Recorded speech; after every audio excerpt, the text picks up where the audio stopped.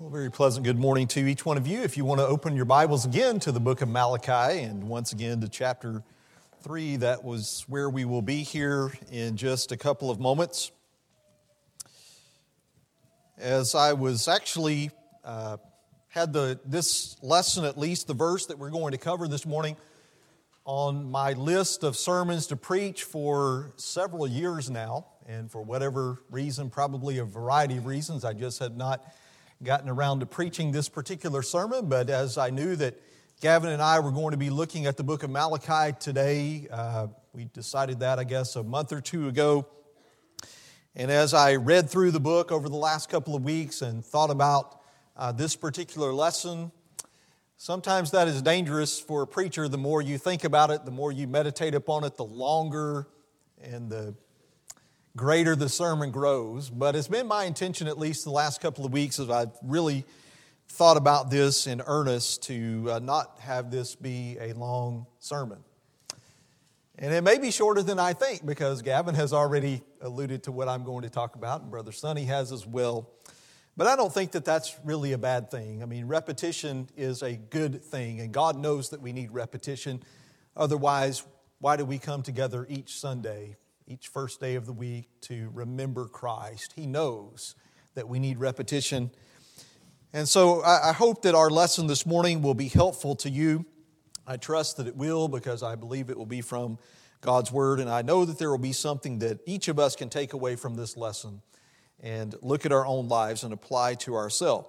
So today we are continuing to look at the minor prophet Malachi. In the first lesson at the assembly hour, our brother Gavin read the book for us. He gave a brief summary of what is in this book and then tried to narrow our focus really down on the main point or the main theme here in this short book. In this lesson at this hour, it is my intention to focus on one major lesson from this minor prophet, and that is the lesson that our brother Sonny referred to in his comments before taking up the collection this morning about trusting and testing God. And our lesson really is going to be taken from the passage that you see here on the screen, once again from Malachi chapter 3 at verse 10, where God is encouraging, He is urging and imploring His people to bring the whole tithe into the storehouse so that there may be food in my house, and test me now in this, says the Lord of hosts, if I will not open for you the windows of heaven and pour out for you a blessing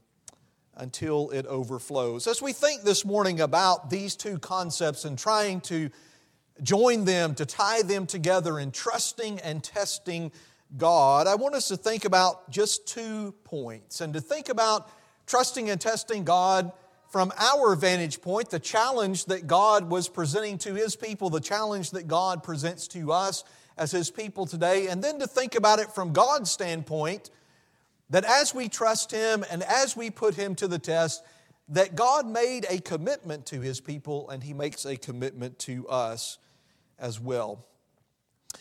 God's charge, if you go back and look at verse 9 here, as our brother Gavin mentioned to us in the early hour about the 6 charges, the 6 conversations, if you will, although it's kind of, in my mind, a one-sided conversation, because God is the one that is talking to His people, but He's also already anticipating and has already heard the many accusations that His people have made against Him.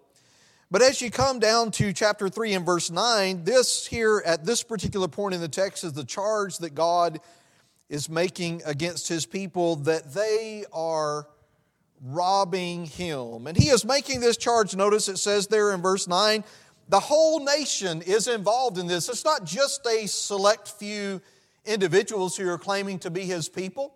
He is looking at the nation as a whole. Now, in saying the whole nation, I don't know that He's necessarily saying every individual, that there weren't some who could be classified as a remnant among God's people who were still being loyal and faithful to Him. They were still offering tithes and offerings and contributions to Him with the right heart, with the right attitude. But as God looks at His people as a whole, His charge against His whole nation was that of robbing Him. They were people and had gotten to the point in their history where they were withholding these tithes and these offerings from Him at verse 8, as he mentions here in giving this charge. And I think, as Brother Gavin alluded to in his lesson earlier, as we looked at the overview of the book of Malachi, That God was really saying to His people that you are withholding what I have commanded of you. You're withholding, especially as we think about the tithes, that would have been given out of their abundance, that would have been given out of what they had worked and what they had earned to provide for the priesthood. The priesthood, of course, being God's messengers, God's servants that would help the Israelites in their worship and service to God, in keeping the temple up and all of those things connected to the worship and service of God. As he mentions here about them withholding from Him not only their tithes but also their offerings or their contributions, there are some people that think maybe that's talking about a specific kind of offering that would have been given to the priest. Maybe it's just thinking about an offering or contribution in general. But whatever the case is, God is charging His people with withholding that they were supposed to give to Him to do His work. It's not the case that God Himself, on a personal level, needed their tithes or needed their offerings or contributions, but He was needing that so that His work could continue on. And so I see here that there are two parts of God's challenge to His people then and now. The first part of God's challenge is found here at verse 10, to bring the whole tithe. I kind of wonder, and I don't know if this is the case or not, but perhaps there is somewhat of a play on words as God mentioned, as we just read back there at the end of verse 9. Here is the whole nation, the entire nation, as it were, that is robbing God, is not giving God what He has asked of them, what God is due, if you will. And then He turns around here in verse 10 and He says, I want you to bring the whole tithe. I don't want you to hold anything back. And so in saying this, God was saying really to His people, I want you to genuinely and sincerely and wholeheartedly trust in Me and surrender yourself, surrender your possessions to Me. He challenges us, I believe, as His people today to do the exact same thing, doesn't He? God is challenging us, if we are children of His, if we are followers of His Son, He is challenging us to hold absolutely nothing back. He is challenging us to be people who are freely and fully giving ourselves to Him, and we are doing that in every way possible. He is challenging us in our common vernacular today, at least in the sports world. God was challenging His people then and is challenging His people now for us to be people that are all in with Him. That we have put all of our eggs in one basket, as it were, that we're not keeping one foot in the world and trying to keep one foot in His kingdom, but we are people who have totally and completely given ourselves to Him.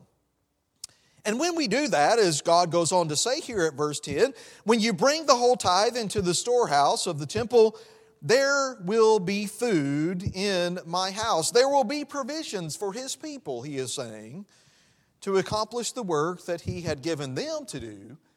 And as we think about ourselves today, if we are trying to take these words, if we are trying to take this challenge that God, I believe, is continuing to issue to us today, that we're going to bring, as it were, the whole tithe, we're going to fully and completely surrender ourselves to Him in every facet of our life, that He will provide for us and others of His people to do the work that He has assigned us to do. And so that's the first part of the challenge that God issues here in this verse. But the second part of that is found in the second part of this verse. He says, bring the whole tithe into the storehouse so that there may be food in My house, and test Me now in this. I think it helps, at least it helps me sometimes, to read other translations, and I think that is certainly helpful here. If you're reading from the New King James Version this morning, it says that God was saying to His people of old, try Me. The King James and the Old American Standards say, prove Me. The NLT, the New Living Translation, says, try it, put me to the test. The Living Bible, which is not really a translation, is just a paraphrase, and I wouldn't suggest us using that for our hardcore Bible study, but sometimes it does put things in a way that maybe we can understand it better. But it puts it this way, it says that God was saying to His people, try it, let Me prove it to you. So what is God saying here as He is saying to His people, test Me, as He is saying, try Me or try it, let Me prove it to you? Well, the word test, the Hebrew word that is translated into our English word test, is the idea of what we had just talked about in those different translations. It is the idea of examining God, of closely examining Him. It's the idea of really putting God under investigation, if you will, that we're going to investigate God. We're going to seek Him out and search Him out. It is the idea, as a couple of the older translations have, of proving or letting God prove Himself to us. It's the idea of trying God. That language, as we read that, as God is saying, test me, at least as the New American Standard translates that, at first glance might kind of make us a little bit uncomfortable. For God to think, or offering to us, opening to us the invitation to come and to test Him. God is certainly not telling His people then or now that we need to test Him in the sense of trying His patience, as Israel often did, or testing His resolve through our distrust of Him or our disobedience of His will. Israel, again, often did that throughout their history, didn't they? You can go back and read some passages. We're not going to take the time this morning, but earlier in the Old Testament, where God says, you were testing me. Even Paul alludes to this in 1 Corinthians chapter 10 as he begins that chapter by taking their minds and our minds back to the example of Israel of old. And he mentions there in verse 9, don't be like the Israelites who tried me or tested me in the wilderness, and I took care of them. I punished them. I disciplined them for that. But rather God is saying, check it out. God is saying, give me a try. God is saying, in essence, see for yourselves if I am more than willing and able to bless you beyond what you can possibly imagine. I want you to examine it for yourselves. I want you to investigate the matter and me for yourselves. And so I think, as I think about that particular challenge that God was issuing to His people then and continues to issue to us, that there are some practical applications for us in that. First of all, with our money. Obviously, that is the setting, the context of this particular challenge that God is issuing to His people. If you were present last Sunday morning at the assembly hour, I did a lesson in that hour on stewardship and specifically financial stewardship. And went back and looked at some wisdom, some wisdom from the book of Proverbs that God is telling us over and over again throughout that book and in other places in the Bible. If you will just put me first in your budget, as it were, if you will put me first in all of the financial concerns and needs that you have, then I will take care of you. I will bless you far beyond measure. And I think Brother Sonny is right in his observations before our collection this morning. It's not so much that we are doing that for the purpose of God blessing us so that we can be rich, so that everybody can look at us and think, wow, if that's what it means to truly be a Christian, a follower of Jesus Christ and a child of God, I want some of that. But it is the case that God is taking notice of us, isn't it? It is the case that God does know our hearts. He does know our motives. He is looking at our actions, and one day we're going to be judged by those. And so God knows that when we are truly putting Him first with our money, when we're not being like the Israelites, we're not being stingy, we're not trying to withhold things for ourselves, but we are putting Him first, that we are testing Him. We are trying Him. And God will take care of us. But we can also think about with our time. So for some of us, and maybe for a lot of us, time is even more precious than our money is. We kind of want to be people who are selfish. We want to be people who are self-absorbed. We want to be people who want to do what we want to do when we want to do it. And that takes money, as we just talked about oftentimes, but that also takes our time. And sometimes it can be the case, as is popularly said in our culture today, this acronym FOMO, the fear of missing out on something, as we look at maybe the people that live around us, our friends, our family, the people that we work with, people that are worldly minded especially, and we see all the fun that they seem to be having with their life and all the things that they get to experience in their life that we are not able to experience. And we say, no, I don't really want to give God all of my time. I want to keep some of it for myself. That we can be just like the Israelites, that we're not bringing the whole tithe into the storehouse. We are not trying God. And the third application I think about is in our prayers. And I don't know about you. I probably do know about you, but I'm just going to speak for myself this morning. But if you were present on Wednesday night, wasn't that a great prayer service that we had? I can't judge anybody's hearts, but I don't think there was anything fake or phony about that at all. That we were truly opening our hearts and opening our minds to God, that we were pouring out our hearts to Him. We were laying before Him our cares and concerns on behalf of our brothers and sisters in Christ and those that they love. And sometimes it can be the case in our prayers that maybe we are a little bit timid, we are a little bit shy. Certainly as we pray to God, as we communicate to Him, whether it's praising Him or offering thanks to Him, or whether it's coming before Him with our petitions and requests, sometimes, and I think rightfully so, we ought to have a sense of reverence and awe for who God is because He is the Creator and we are the created. But it's also the case that God wants us to have a very close relationship to Him. And so I think our challenge sometimes in prayers, at least mine, is that we need to pray big with boldness because God can handle that. We made some very big requests, I think, of our great God in our prayers Wednesday night on behalf of those people that we love. God is certainly big enough. He is more than able to handle all of that. And the applications, I think, for this challenge can continue on and on. You can think about evangelism, that we ought to be very excited and bold in our evangelism as we try to tell people about Jesus Christ and the salvation that comes to Him, that we're not holding anything back, as it were. We're bringing the whole tithe into the storehouse because we trust God. And that remains our challenge, I believe, in every part of our life. Do we really trust God enough that we're going to try Him? But then let's think about the commitment that He makes to His people then and now. If the whole nation was going to accept the challenge that God gave them, He would make a big commitment to them. We've already alluded to this there at the middle part of verse 10. God says, if you will just do this, I will open for you the windows of heaven and pour out for you a blessing until it overflows. God's commitment to pour out abundant blessings upon His people then, I think, was a part of what He meant earlier in this text. If you go back to verse 7, God says there, from the days of your fathers you have turned aside from my statutes and have not kept them. Return to me, and I will return to you, says the Lord of hosts.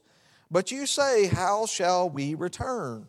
This statement that God makes to His people there at verse 7, that if you will first of all return to me, then I will return to you. I think that fits, at least in my mind, about this commitment that He is making to them. If you will just bring the whole of your tithes and offerings into the storehouse, then I will open the windows of heaven and bless you abundantly. If they could just rid themselves, as we need to rid ourselves oftentimes, of sin and selfishness, of stinginess, and if we could just fully trust God and fully give ourselves to Him, He is making the commitment to His people then and now that He will fully give Himself. He will fully give Himself to us. This commitment that God was putting upon Himself was a big commitment. But again, as we talked about in our prayers, we serve a big God, don't we? We serve a great God. We serve a grand God. And as God refers to Himself so often in this short book, as Gavin was reading this morning, I know in some of my preparation I ran across the number, but I couldn't remember it. And so I was trying to keep track in my mind. But at least in the New American Standard, in just like 55 verses in these 4 chapters, there are 23 times that God refers to Himself as the Lord of hosts. And that phrase brings to our mind that the one who is in charge of everything, the one who has everything under His control, the one who is the commander of the armies. This is the God, not only just the God of Israel, as I think He is referred to once or twice here in this book, but He is the Lord of hosts. He is in charge of all. He has created all and He sustains all. And He knows exactly what is going on in His creation. And so God is making this big commitment because He is a big God. But God opening His heavenly window and showering His people with numerous divine blessings. Notice here in the next couple of verses, in verse 11, that it would include for them pest protection. He says, then I will rebuke the devourer for you so that it may not destroy the fruits of your ground. It may be the case that because they had turned into the kind of people that displeased God, as Brother Gavin brought to our attention this morning, they had become very much a faithless people as a whole. It may be the case that God had brought a literal drought to the land. And God had brought maybe locusts or other kinds of pests or bugs that were eating their crops. But God says, if you will just try me in this, if you will test me and bring your whole selves to me and commit yourselves fully to me, this is what I'm promising to do in very practical terms, that there will be protection. In verse 11, that there will be security for your crops. He goes on to say there, nor will your vine in the field cast its grapes, that the fruit of the ground is not going to bitter or sour or go bad before the time of harvest, that there will be security in your crops. And then in verse 12, he says, if you will really try me and really fully commit yourselves to me in this way, there will be national prosperity and prestige. Verse 12, he says, all the nations will call you blessed, for you shall be a delightful land, says the Lord of hosts. I tell you what, for His people, these were some great blessings. These were some huge commitments that God was making to them. But how much more of a commitment has God made to us today, His people? He has certainly blessed us abundantly, many of us in this audience, if not most of us or all of us, in comparison especially to other people in the world and even people in our own country, that God has made this commitment to us, that He has blessed us as He is going to bless us physically, but more importantly than that, that God is going to bless us spiritually. And He is going to give us physical and spiritual blessings now that we can enjoy as we live here on earth. But how much more of a commitment has God made to us as we read in the pages of His book, that He has promised that He is going to give us blessings abundant in the life that is to come, in the age that is to come. He is going to bless us forever, brothers and sisters, if we will but fully trust Him and we will try Him. And so to sum all of this up, as we're thinking this morning about this idea of testing, or trusting rather in testing God, I think we find our challenge in God's commitment all throughout Scripture. It is certainly present in the Old Testament, but it is also present in the New Testament. And so as we bring this lesson to a close, I want us to just hear two texts very carefully that, at least in my mind, among many texts, kind of sum up what we are talking about here from Malachi chapter 3 and verse 10. And they make a great connection for us between this idea of trusting God and trying God or testing God in the sense of investigating and experiencing Him. First of all, from the book of Proverbs, in Proverbs chapter 3 at verse 1, as the wise man here is giving his son some words of wisdom to live his life by. He says, my son, do not forget my teaching, but let your heart keep my commandments. For length of days and years of life and peace they will add to you. Do not let kindness and truth leave you. Bind them around your neck. Write them on the tablet of your heart. So you will find favor and good repute in the sight of God and man. Notice verse 5, very famous passage from Proverbs.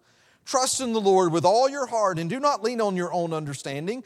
In all your ways acknowledge Him and He will make your paths straight. I believe that's exactly what God was issuing or challenging His people to do back in the book of Malachi. You need to be people who have gotten to the point in your walk with me that you are willing to trust me with all of your heart. You're not following your own understanding, because that leads to destruction, but you are following me. You have totally committed yourselves to me.